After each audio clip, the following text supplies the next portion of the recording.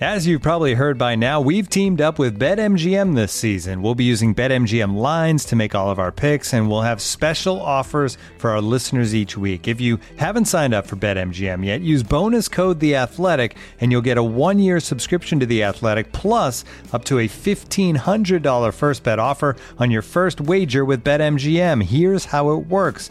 Download the BetMGM app and sign up using bonus code The Athletic. Make your first deposit of at least $10. Place your first bet on any game and claim your voucher for a 1-year subscription to The Athletic. See BetMGM.com for terms. U.S. promotional offers not available in D.C., Mississippi, New York, Nevada, Ontario, or Puerto Rico. Gambling problem? Call 1-800-GAMBLER. Available in the U.S. Call 877-8-HOPE-NY or text HOPE-NY 467-369 in New York. Call 1-800-NEXT-STEP in Arizona. 1-800-327-5050 in Massachusetts. 1-800-BETS-OFF in Iowa. 1-800-270-7117 for confidential help in Michigan. 1-800-981-0023 in Puerto Rico. First bet offer for new customers only in partnership with Kansas Crossing Casino and Hotel. Don't forget, if you haven't signed up for BetMGM yet, use bonus code The Athletic, and you'll get a 1-year subscription to The Athletic, plus up to a $1,500 first bet offer on your first wager. Coming up on this signing day edition of The Audible, Bruce talks to Texas A&M coach Jimbo Fisher. We recap the other events from signing day and talk about the bizarre Southern Miss attempt to hire Art Briles. And you get treated to the sounds of construction from my kitchen. Coming up next.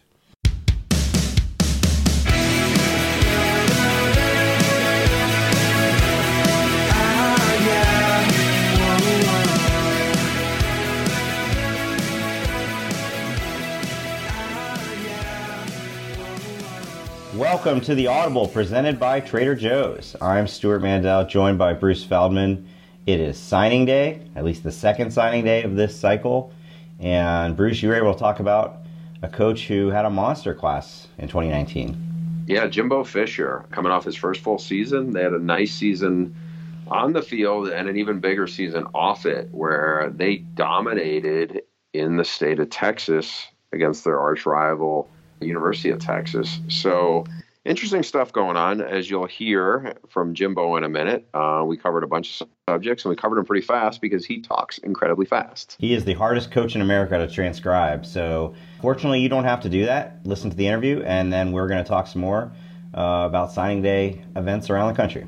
And now we're pleased to be joined by the head coach of the Texas A&M Aggies, Jimbo Fisher. Coach, thanks for joining us today. I got to start out by asking, your arch rival school, Texas, has had a good season on the field and a good year, by all accounts, recruiting, but you guys have dominated the state of Texas. According to 247, 6 of the top 13 kids in the state of Texas are going to be Aggies. Only 2 are Texas. How were you guys able to dominate the state the way you have this year? Well, I guess just we evaluated the guys we have, went after them, and I think built the relationships with the players, the coaches, and the families. And we have a great place to sell, and I think we have a great product here at A&M. Like I said, it's one of the reasons I came here. I don't think any school in America can touch you personally, academically, athletically, and then launching your career when you're done with that Aggie network as well as it is A&M. And I think you have a lot to sell. I think we have the SEC to sell that we're doing, but also I think our coaches did a tremendous job of building relationships with the coaches and with the players, and we got the guys up here, and they see the direction in which we're going and the vision in which we have for the program. It looks like you loaded up with some really talented big people. DeMarvin Leal, Kenyon Green, Derek Hunter. What stands out about those guys? What caught your eye? Well, I think first and foremost, we all have skill guys, but to let those skill guys play, you got to have the guys up front.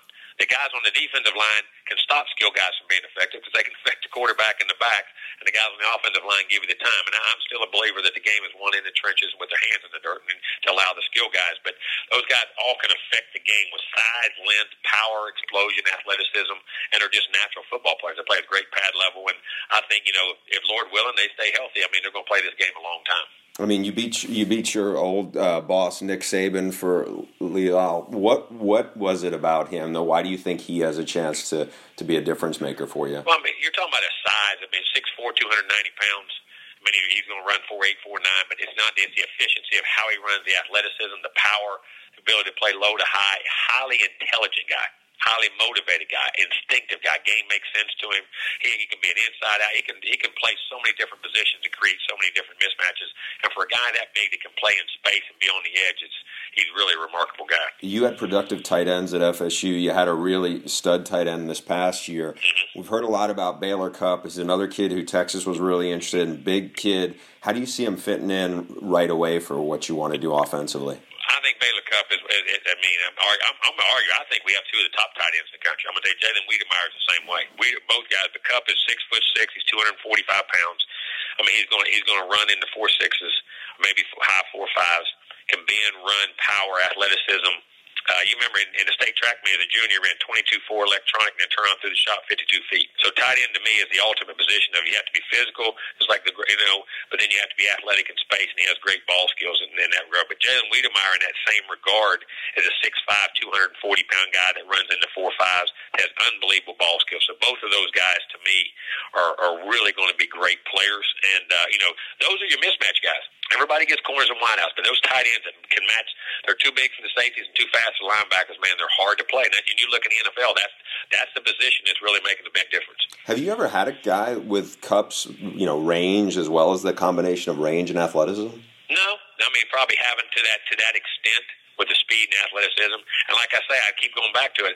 Wiedemeyer is in the same breath. They're both the same types of guys, and both of them are very good players. And but Cupp, their size and length and catch radius, along with the speed and the power, it's a very unique combination. How is the recruiting operation you guys have set up and the approach different from what it was when you guys were back at FSU? And not a lot different. I mean, as far as I'm still going to be the GM and run everything, but I think you got to recruit three classes at a time, because you got to know what each class does. For where you're going to go, what you're going to do, which class is deficient in certain positions to be able to take the next year, and what you have to do. But I think our evaluation process, we try to really, really keep refining it. And I think the other thing is now with the transfer portal, you got to have like a free agent market. You got to keep a great awareness of the portals out there of transfers, and have the ability to contact those guys if they want to transfer. With the fifth-year transfers, the guys transferring now, I think that's the biggest thing, because that's basically turned into a free agent market that you have to be aware of. How much flexibility do you have roster-wise if somebody comes on the portal now, after this signing period? We have some. You've been in the Florida, obviously great recruiting state, Texas certainly. How are those two states differently from a recruiting perspective? They're not, because everybody in the world comes to them to recruit. I think every school in America hits Texas, and every school in America hits Florida. I mean, because there's just such a large volume of players, and other states don't have it. So what everybody says, you're in a state with a lot of players. You're also in a state with a lot of people recruiting those players. And and the big thing is, are they native Texans and Floridians where they want to stay home, or some guys want to go back? That's the one thing about when you're dealing with large, vast numbers of people. But at the same time, they're so highly recruited. Texas, the coaching here is phenomenal. The resources, the value, everything, the tax base of what you have, the facilities in which these kids have, they get developed so well. And Florida does a great job. They just have large, vast numbers of players, and they're both highly recruited. So you have to be from top to bottom. And the other thing is, it's a lot of players for you to evaluate, because you don't want to miss any in your home state. So, it is a job to get through them all. I've heard from some coaches, they think Florida kids are a little more likely, they're more open to leaving, going out of state. Have you found that from your experience, that they're more than maybe Texas kids are? I haven't been in Texas long, but like I said, we kept a lot. Some of the kids in Texas leave, but I don't see them going as far. They don't seem to go as far as the Florida kids do, and maybe because Texas may be more of a native state, to where Florida is more of a transit state, or people all move there from long, have connections everywhere else. Possibly that could be true. Give me another year or two, I guess I could judge. I hate to judge it on 1 year sample, but hopefully I'll know this. I just want the ones in Texas, the right ones, to stay. I know that. Expectations are obviously sky high there in College Station. You guys finish strong. You go 9-4 in year one. What's it going to take to break through and overtake what Alabama's got going there now? I think one thing is, an urgency and at the same time patience. We have to be urgent and understand the things we have to do in a program standpoint to put the kids in position to be successful on the field, off the field, and behind the scenes as far as developing our kids, our player development. I think the understanding that you can play with anybody in America, which I think we found out last year. year that we could, but also I think a patience to make sure we build the foundation of everything we do to be substantial so that we don't become impatient and try to get a shortcut to where we go. We got to build a great foundation and, 2 to 3 classes here to get the level that we need to be consistently. But we can do it right now, but we're going to have to got to keep developing the depth. How has having a national title ring helped you recruit in this first class, you think? Tremendously. I mean, I think there was right now, I guess come back, but for a while there was only 4 of us in the country that had one. Myself, Dabo, Urban, and Nick. And so, I mean, people say we want to get you there, but have you really gotten them there? Wanting to and doing is 2 different things. And to people, that does make a difference. And it's opened up some doors, but you still got to go recruit and do the things you got to do. But it does. And then the consistency of winning, I've been able to be a part of for a long period of time has made a big difference. And I'm very fortunate to be at good places with good coaches. One of your old QBs was in the news this week, DeAndre Francois being dismissed. Let me ask you, with recruiting, how do you evaluate character, not just the football part of it, but just everything that goes into a kid? Well, I think that's where you have to research and dig behind the scenes and all the people that are associated with guys over a long period of time, and you have to be able to trust the information you get. Because understand something, we're unlike a college. College coaches can only do so much, and you're limited on the road so much in finding your kids. And I think so your resources of the people that you depend on and the people who are giving you you can only rely on the information you're given. You can research and do everything on records and all that, but then you have to base off what people say, and then the people, you have to be able to trust what the information that people tell you. Is it harder to recruit now from the character standpoint because there's a lot of social media footprint out there, but is it harder because the rules are set up to make that part of the evaluation? No, I mean, I think it's always been part of that evaluation. I think more people know about it now, and it's exposed, and we're less tolerant than we ever were in society on things, which I'm not saying is wrong or right, but, everything now is a major news story, but, sometimes it makes it easier, but also you got to make sure you get the truth in the information. I think the whole key is just getting the facts of every kid and trying to do as much background as you possibly can in the research. You took a quarterback, Zach Calzada. He really kind of blew up at the Elite 11. People saw his arm there, but he was an under-the-radar kid because he wasn't very tall for a while and kind of a late bloomer. Where do you see him fitting in? Obviously, you had a great impact on Kellen Mond in his first year. Where do you see Zach? Well, I love Zach. I think Zach's sky's the limit because I think he is just now scratching the surface, and he's new. Like I say, he shot up size-wise. People didn't know, but arm talent-wise, I think he throws as well as anybody in America. And he's a tough kid. And the good thing about guys like that sometimes that have been to all the quarterback coaches, that have done all that stuff, I'm going to train them the way I want to train them, so you don't have to untrain them. And that's actually a good thing. And I think he's one of the guys who took a team who had never been to playoffs in a long time. They were an underdog in every division. Took not with a lot of other 1A signees. Took them to a state semifinals. You got an old school type guy, and I'm going to, for lack of a better term, a Farvish type guy who just can pick the ball up, play, and put guys around him and can just make plays and make them win. And they understand, they have confidence in him, and he has all the physical talents in the world. And it's really, as he's blossoming up now with his size potential, I think he has a tremendous future ahead of him. Your quarterback now, Kellen, he really seemed to have a breakout year. You got, I think, a deep receiving core coming back. Mm-hmm. Where do you think he can get to in terms of, he was hyped coming out of high school, but it seems like he's really kind of blossoming there. What's next for him? He is right now. He's starting to hit it. He's understanding the whys of the game and understanding why balls are thrown here, the coverages, being situational smart, being time on the clock smart, really managing the game and understanding when to turn it on, when to turn it off. And he's understanding now how to use his legs, when to and when not to. And it's fun watching him. I mean, now you just see a different confidence in him. I'm really anxious to see how he carries over in this year. I think he can be a tremendous player, one of the best guys in the country, in my opinion, because he's a dual threat guy. I mean, like I said, he counted for 30-some touchdowns last year, 30, I think he ran 8 and threw for 25 or 32, 33, whatever. I guess that's 33. Or maybe it was 24 he threw for, I can't remember. But, I mean, but the key, what I loved about him, big moments in big games and understood how to play, and he really started understanding those things and situational football and understanding the flows and momentums of the game. And I think, he wants to understand Kellen's a grinder. He wants to know why, and he grinds at the game very well, and I think he's got a tremendous future ahead of him. Which is a harder proposition, following a legend like Bobby Bowden or having to try to compete with Nick Saban in the same division? But following Coach Bowden's hard, competing with everybody's hard, And we competed with, we had to compete with Nick and the SEC and those guys. We won a national championship. We had to compete with everybody else. I mean, ball is ball. I mean, you just got to go coach and do what you do. And, but everything's in this business, when you're at the top, it's all tough. When you're getting to the top and you're trying to get to the top of the mountain, you're getting that one or two percentile of doing it week in, week out. That becomes tough, but that's what you want, and it's never going to be any different. What do you think you need to see from this team in year two, you feel like, to get closer to your ultimate goal? Well, I think we've got to be consistent in what we do and believe in the details. I think we have to understand the details. Like I told our guys, why were the Patriots in the Super Bowl? They said, give me 10 rings. I said, no, because a guy lined up all sides on the other team. I mean, basically, when you get down to it, you don't see the Patriots doing those kind of things to win. The good teams, I think you have to be our precision of what we do and understanding why everything is so important and not having self-inflicted wounds and taking that out of the equation and playing the opponent and not playing yourself, and understanding the intangibles you have to play with, the intelligence and the situations, and understand that football is such a situational game and appreciate every detail of everything you do and then believe in what you're doing. It's easier said than done to kind of get that message across. It is, but you also you don't get the message across. You don't get it by talking. You get it by doing everything you make them do in the program, being accountable for doing it right, and then it becomes a habit. Then everything becomes a habit. Yeah, I guess with the Patriots example being a fresh one in their head, it probably does resonate. Yep, it does. In everything it does. All right, Coach, we appreciate your time. Best of luck down the road. Thank you, Bruce. Thanks, Coach. Take care.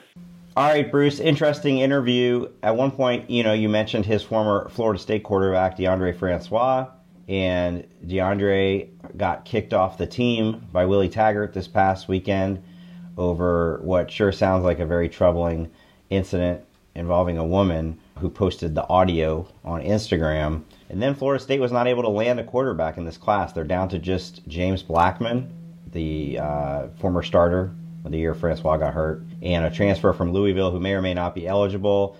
This after the 36-year bowl streak came to an end. What is going on in Tallahassee? Well, I think it's a big rebuild. It's probably a bigger rebuild than I think most of us thought. Now, full disclosure, we remember Jimbo for piling up a lot of double-digit win seasons, but his last year there, they barely made it to a bowl. And, one of the things that I think our colleague Sean Reed covered in a story he did a few days ago was that class that DeAndre Francois was a part of in 2015. It was actually ranked number 3 in the country. And it was a pretty disappointing group. Francois obviously had off-field issues. DeAndre Johnson was a quarterback who got booted out of there almost right from the start after his violent incident with a woman in a bar.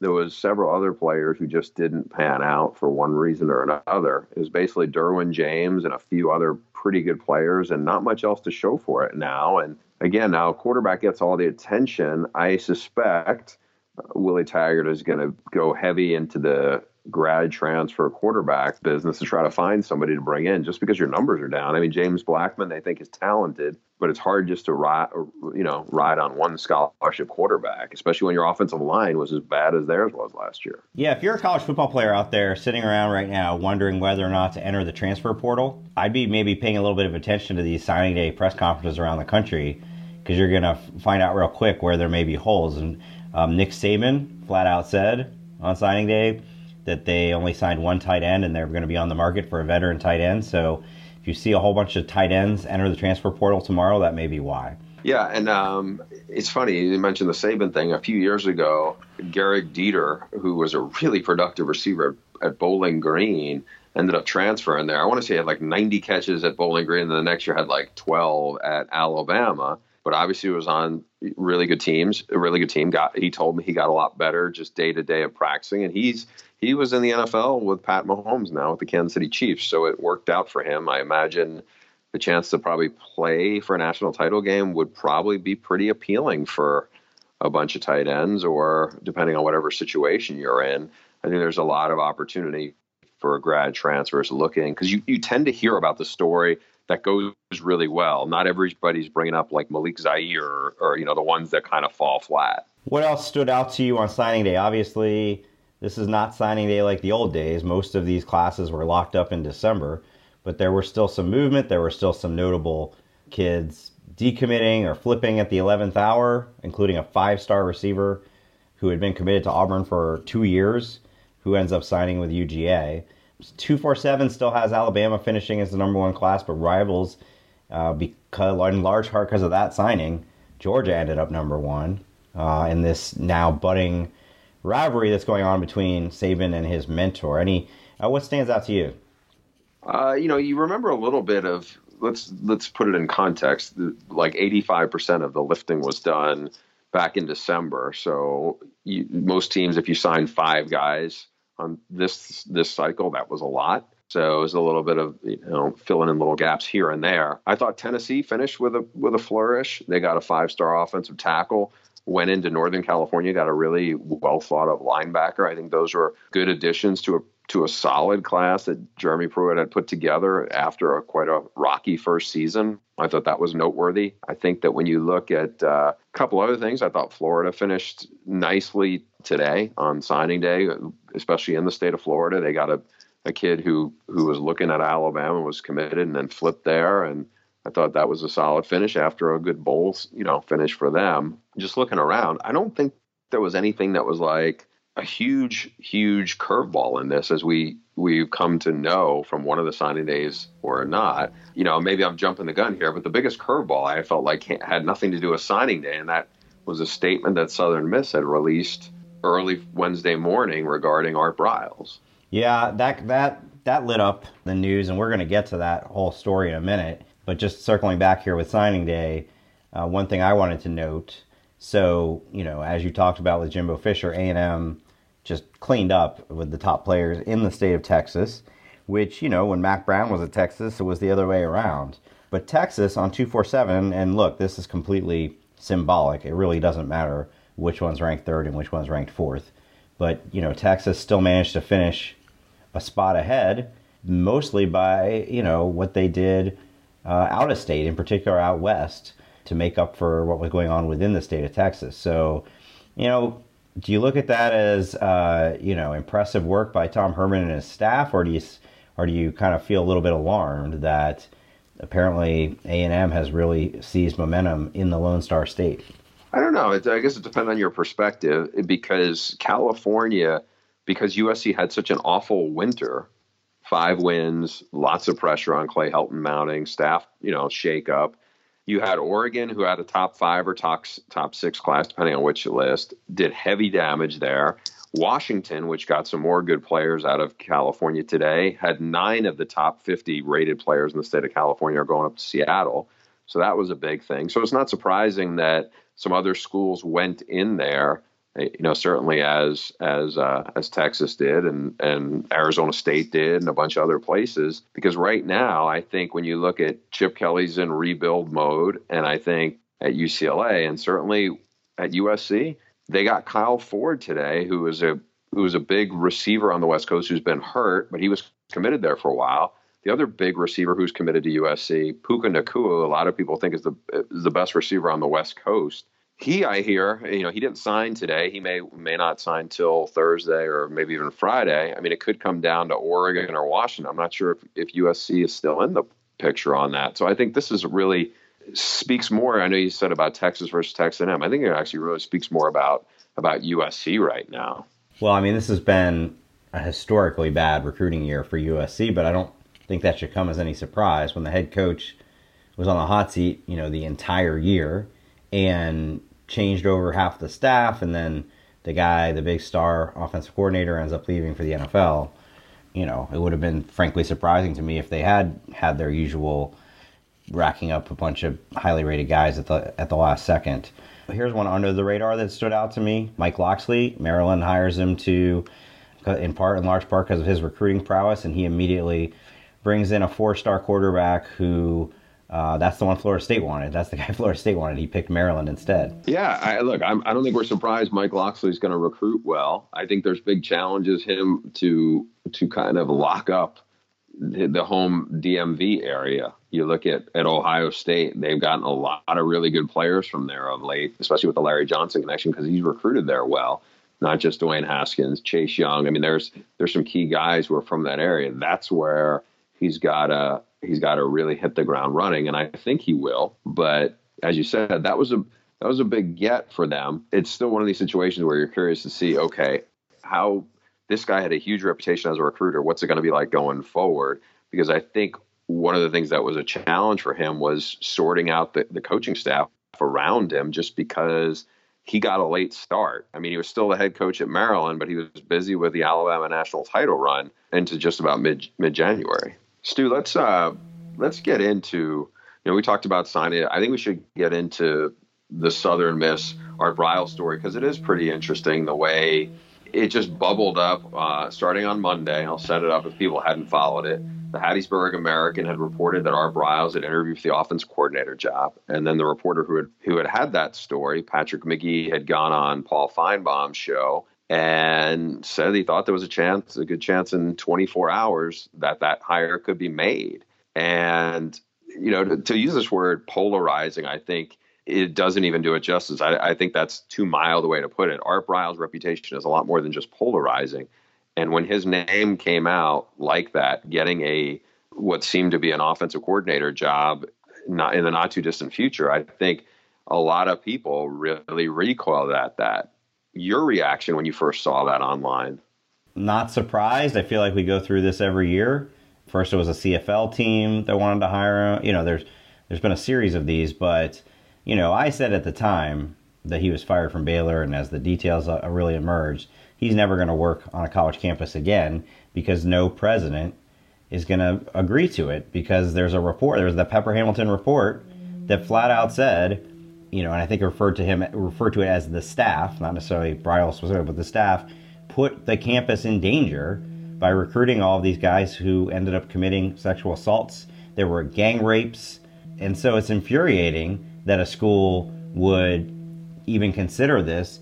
And then, so the end of the story is on Wednesday, during signing day, it comes out that basically Hobson had hired him or wanted to hire him. Jay Hobson is the head coach of Southern Miss, had wanted to hire him, but the president overruled him.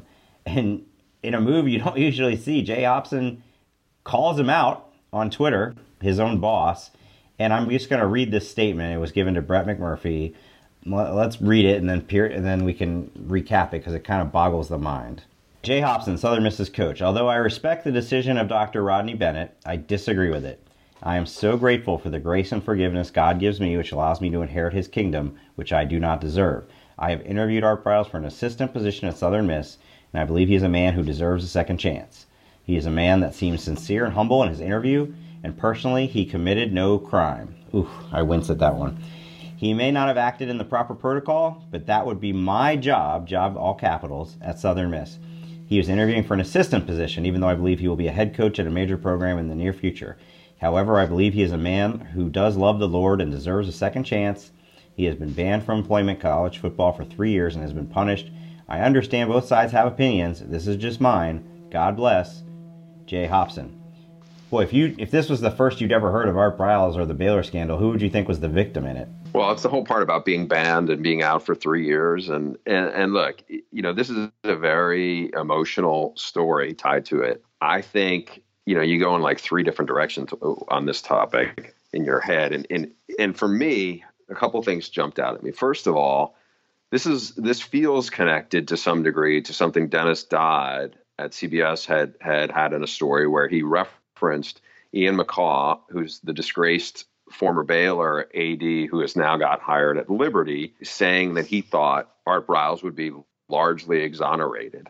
Just a couple of things with that. So first of all, the question is the second chances issue. And I don't think everybody deserves a second chance. If what you've done, and this isn't just a football thing, but if what you've done is so disgraceful, no, I don't think everybody deserves a second chance. I'm not.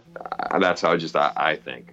Maybe I would have thought differently when I'm 30. Maybe I'll think differently when I'm 60. But this is how I think now. Because to me, what Art Briles was fired for, and let's keep this in mind, because I feel like some of this stuff gets relitigated over time. And if you put it in this context, Art Briles is the most successful, by far, head coach Baylor had ever had. He had that program he was on top of his game. It wasn't like they were backsliding. The billionaire who's their biggest booster had just built him basically a stadium. That guy was still in Art Briles' corner. And yet somehow they decided they had this investigation where they had these very accredited investigators go through this process for a long time. And they came out of that and they fired him and they fired the AD. I don't see the scapegoating part, how that matches up. You're not scapegoating a coach who went 5-6. I just think if the biggest booster there and everybody else is in position, that's not the guy. They're finding a way to keep him, not finding a way to run him out of a job. Is that, I mean, does that line up with where you remember it, or is revisionist history coming in now? Well, the revisionist history is coming from Art Briles' camp, and there's definitely some people that seem to be spinning hard on his behalf through the media, trying to rewrite what happened. The idea, and Ian McCaw himself, all these people have been deposed in various lawsuits, Title IX lawsuits. And I remember Ian McCaw at one point claimed he was scapegoated, and that the board was just, trying to cover up the fact that there were larger Title IX and sexual assault issues at that campus and trying to blame it all on football. Well, there were larger issues. There's no question. There were Baylor as a university at its highest levels was either oblivious or flat out ignorant of, or maybe even disregarding of, the proper way to adjudicate cases of students, saying they were sexually assaulted, whether they're football players or not. That happened. But you know what also happened? An extremely large number of players who Art Briles personally recruited and brought onto that campus were accused of, and in some cases convicted of, sexual assault. There were gang rapes reported. These are guys whose character he either vouched for or overlooked or whatever. So, when people say he deserves a second chance, I don't necessarily think he should be, blackballed from football entirely. This is very specific to a college job where you are back on a college campus recruiting young athletes, mentoring young athletes. That's where I draw the line, and that's where I think the president of Southern Miss drew the line. If somebody wanted to go hire Art Briles as their quarterback coach in the NFL, they'd probably take some backlash for it, but that issue of campus safety is not something you're dealing with in the NFL. Hey, by the way, if Ian McCaw was so much of a believer in Art Briles, how come he didn't just hire him? Like, I think Hugh Freeze will win games there, and I don't think what Hugh Freeze did and to get fired was anywhere near as egregious as what Art Briles got fired for. But if Ian McCaw is there and he knows that, how come Ian McCaw didn't just go out and hire him? I guess maybe there's some sort of bar. There is an actual bar at Liberty that they actually won't cross, although it seems right now that there isn't. In fact, Jay Hopson has put himself on the hot seat, already with his team's performances on the field. I can't imagine calling out your boss helps. Will Jay Hopson be Hugh Freeze's defensive coordinator at Liberty next season? That just seems like that's the new rehab spot for some of these coaches. Speaking of which, look, I can't say I know much about Jay Hopson, the Southern Miss coach. I've never covered him, so this is some of my first exposure to it. But that statement, we've talked about this in various different ways over the years, the bubble that football coaches live in. That statement read to me like somebody who hasn't read anything about the Baylor scandal, or maybe chose to hear what he wanted to hear about the Baylor scandal, and basically just took Art Briles' version of events at face value and knows that this guy would really help his offense and he's going to do it. There's just like a complete disconnect from the outside world. I think what it feels like is there's more of a disconnect from what's gone on in the last 5 years. Like, that felt like Jay Hobson's 50. It felt like Jay Hobson is viewing things like from 20 years ago. And I don't think he's alone. I think we keep saying, oh, when are people going to get the message? Times have changed. Penn State should have been something that sent shockwaves through college football and college athletics. Baylor should have sent those shockwaves through college athletics. And the Urban Meyer situation with Zach Smith. And then you see something like this, and it's like, nope, still the guy has great offenses and can help us get a few more wins, then we're going to do it. I wonder this, because I saw that statement pretty much the same time you did, and you read it, and you read it on Twitter. If Jay Hobson says that at his signing day press conference, I'm not sure the reaction is going to be the same as if it is when people sit there and read that and go, wait, he sat down and wrote this, and I'm not defending him, but I just think it's a very big misread of the situation. And I think that's what some of that is rooted in. I mean, yeah, and on the one hand, you'd say, oh, he said it kind of off the cuff at a press conference. On the other hand, he's probably lucky he didn't do it at a press conference. That means there's no video of it. If there was video of him saying that, I don't think it's any different, Stu. I don't think video of him is making PTI or. Sure? To me, Look, I don't know what the other topics in sports are on this given day, but you don't think PTI or highly questionable or somebody would run that soundbite and then have a panel discussion about it? I don't think so, because I don't think any of them know who Jay Hobson is. They know who Art Briles is. They do, but I just don't think. Video of somebody sitting in front of a podium, I'm not sure. I could be wrong, but it's like you could just as easily run the quote in a quote box and have people talk about it. I just don't think video for that changes it that much. And again, I could be totally wrong on that, but that's my feeling on it. Fair enough. All right, one more story we wanted to get to, Bruce. An emerging story that will become official maybe by the time you listen to this. Bob Stoops is getting back into coaching. Not a college football coach, not an NFL head coach, but believe it or not, an XFL head coach and GM for the Dallas franchise that will be kicking off with the rest of that league next season. Shocked? Next year, I should say, since you don't even necessarily know when the XFL season is. I'm not shocked for this reason. I'm not shocked. If he had turned around and become a college head coach again, I wouldn't necessarily be shocked, just because I think these guys always have that itch. Now, he did seem pretty set on not coming back. But, so we've got all these upstart professional leagues now. The XFL's not till next year, but the AAF, right? American Alliance of Football, actually kicks off this weekend with some pretty familiar people on the sideline. Rick Neuheisel, Mike Riley, and Steve Spurrier. Steve Spurrier is the one I was going to mention. Steve Spurrier is Bob Stoops' mentor, obviously. There was a good story on him by Will Salmon on our site.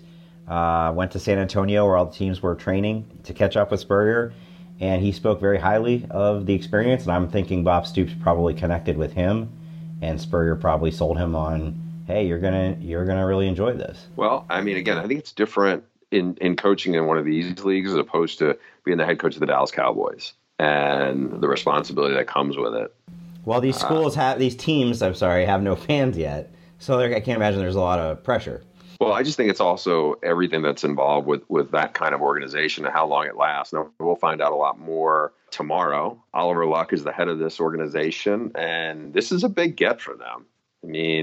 Because a lot of the other coaches, I don't want to call them retreads because that's not the right word, but there's a lot of other coaches who are for the most part, on the other side of their glory days. Well, they're out there. They've been fired. They're available because they weren't wanted anymore.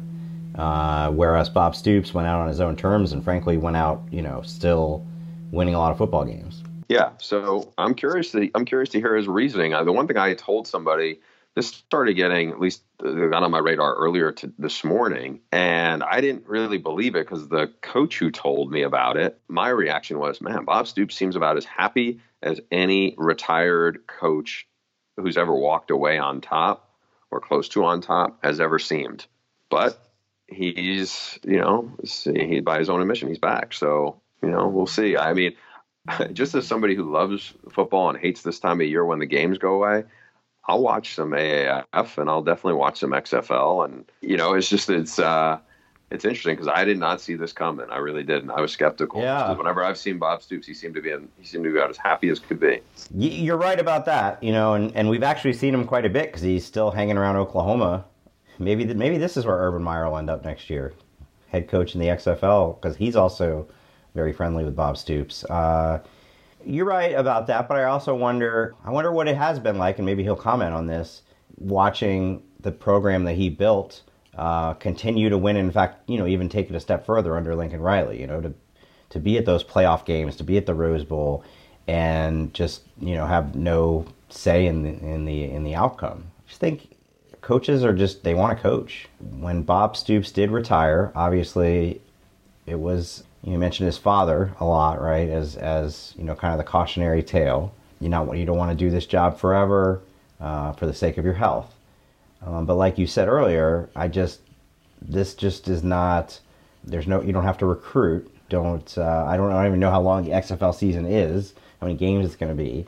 but I just got to think it's just a much lower pressure job than the head coach of Oklahoma, the head coach of the Dallas Cowboys, and frankly, maybe even like the head coach of a big Texas high school football power. I don't know if I would make that analogy, because I'm sure there's a ton of pressure on those guys in their own high school orbit. No. I'm saying that being a head coach in the XFL is probably lower stakes than head coach of Allen High School. Yeah, I would think it would be, at least. But again, it's such an infancy stage of how this thing is. Who's to say what it becomes?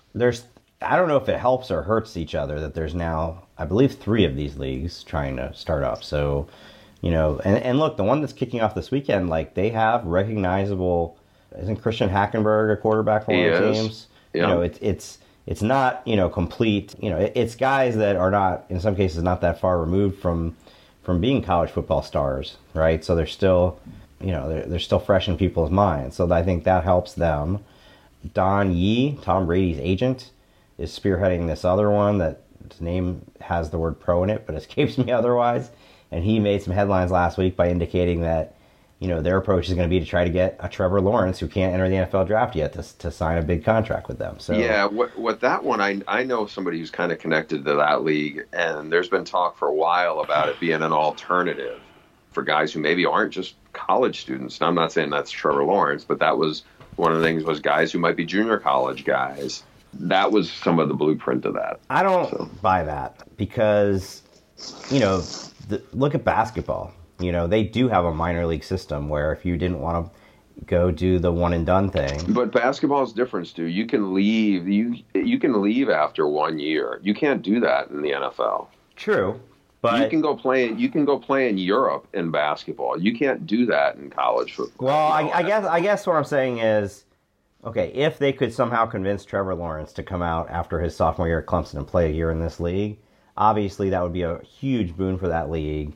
Maybe others would follow it. I don't think it's realistic, though. So realistically, you're talking about guys who maybe recruiting diehards know about, but otherwise will have no real marketability yet.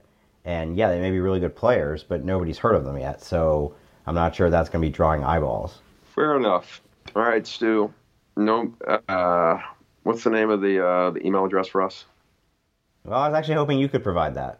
I'm ready. It's the audiblepod at gmail.com. Congratulations, my friend. You got that one out correctly for the first time in the 4.5-year history of the Audible.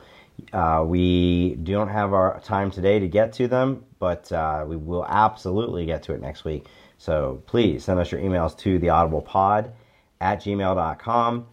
Just want to apologize for the sounds you heard in the background from my side this week. Seems like we're always cursed with some sort of sound quality issue, but kitchen renovation going on downstairs. Can't really ignore that sound entirely. We'll see you guys next time. If you haven't done so already, please subscribe to The Audible on Apple Podcasts, Google Play, Spotify, wherever you get your podcasts. Leave us a 5-star review while you're at it. It helps get the word out.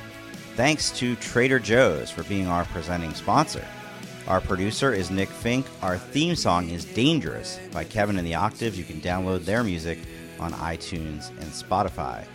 Follow me, Stu, at SL Mandel on Twitter, and Bruce at Bruce Feldman CFB, and subscribe to The Athletic if you haven't done so already. You can try it for free, 7-day free trial at theathletic.com/free trial. So come on, get over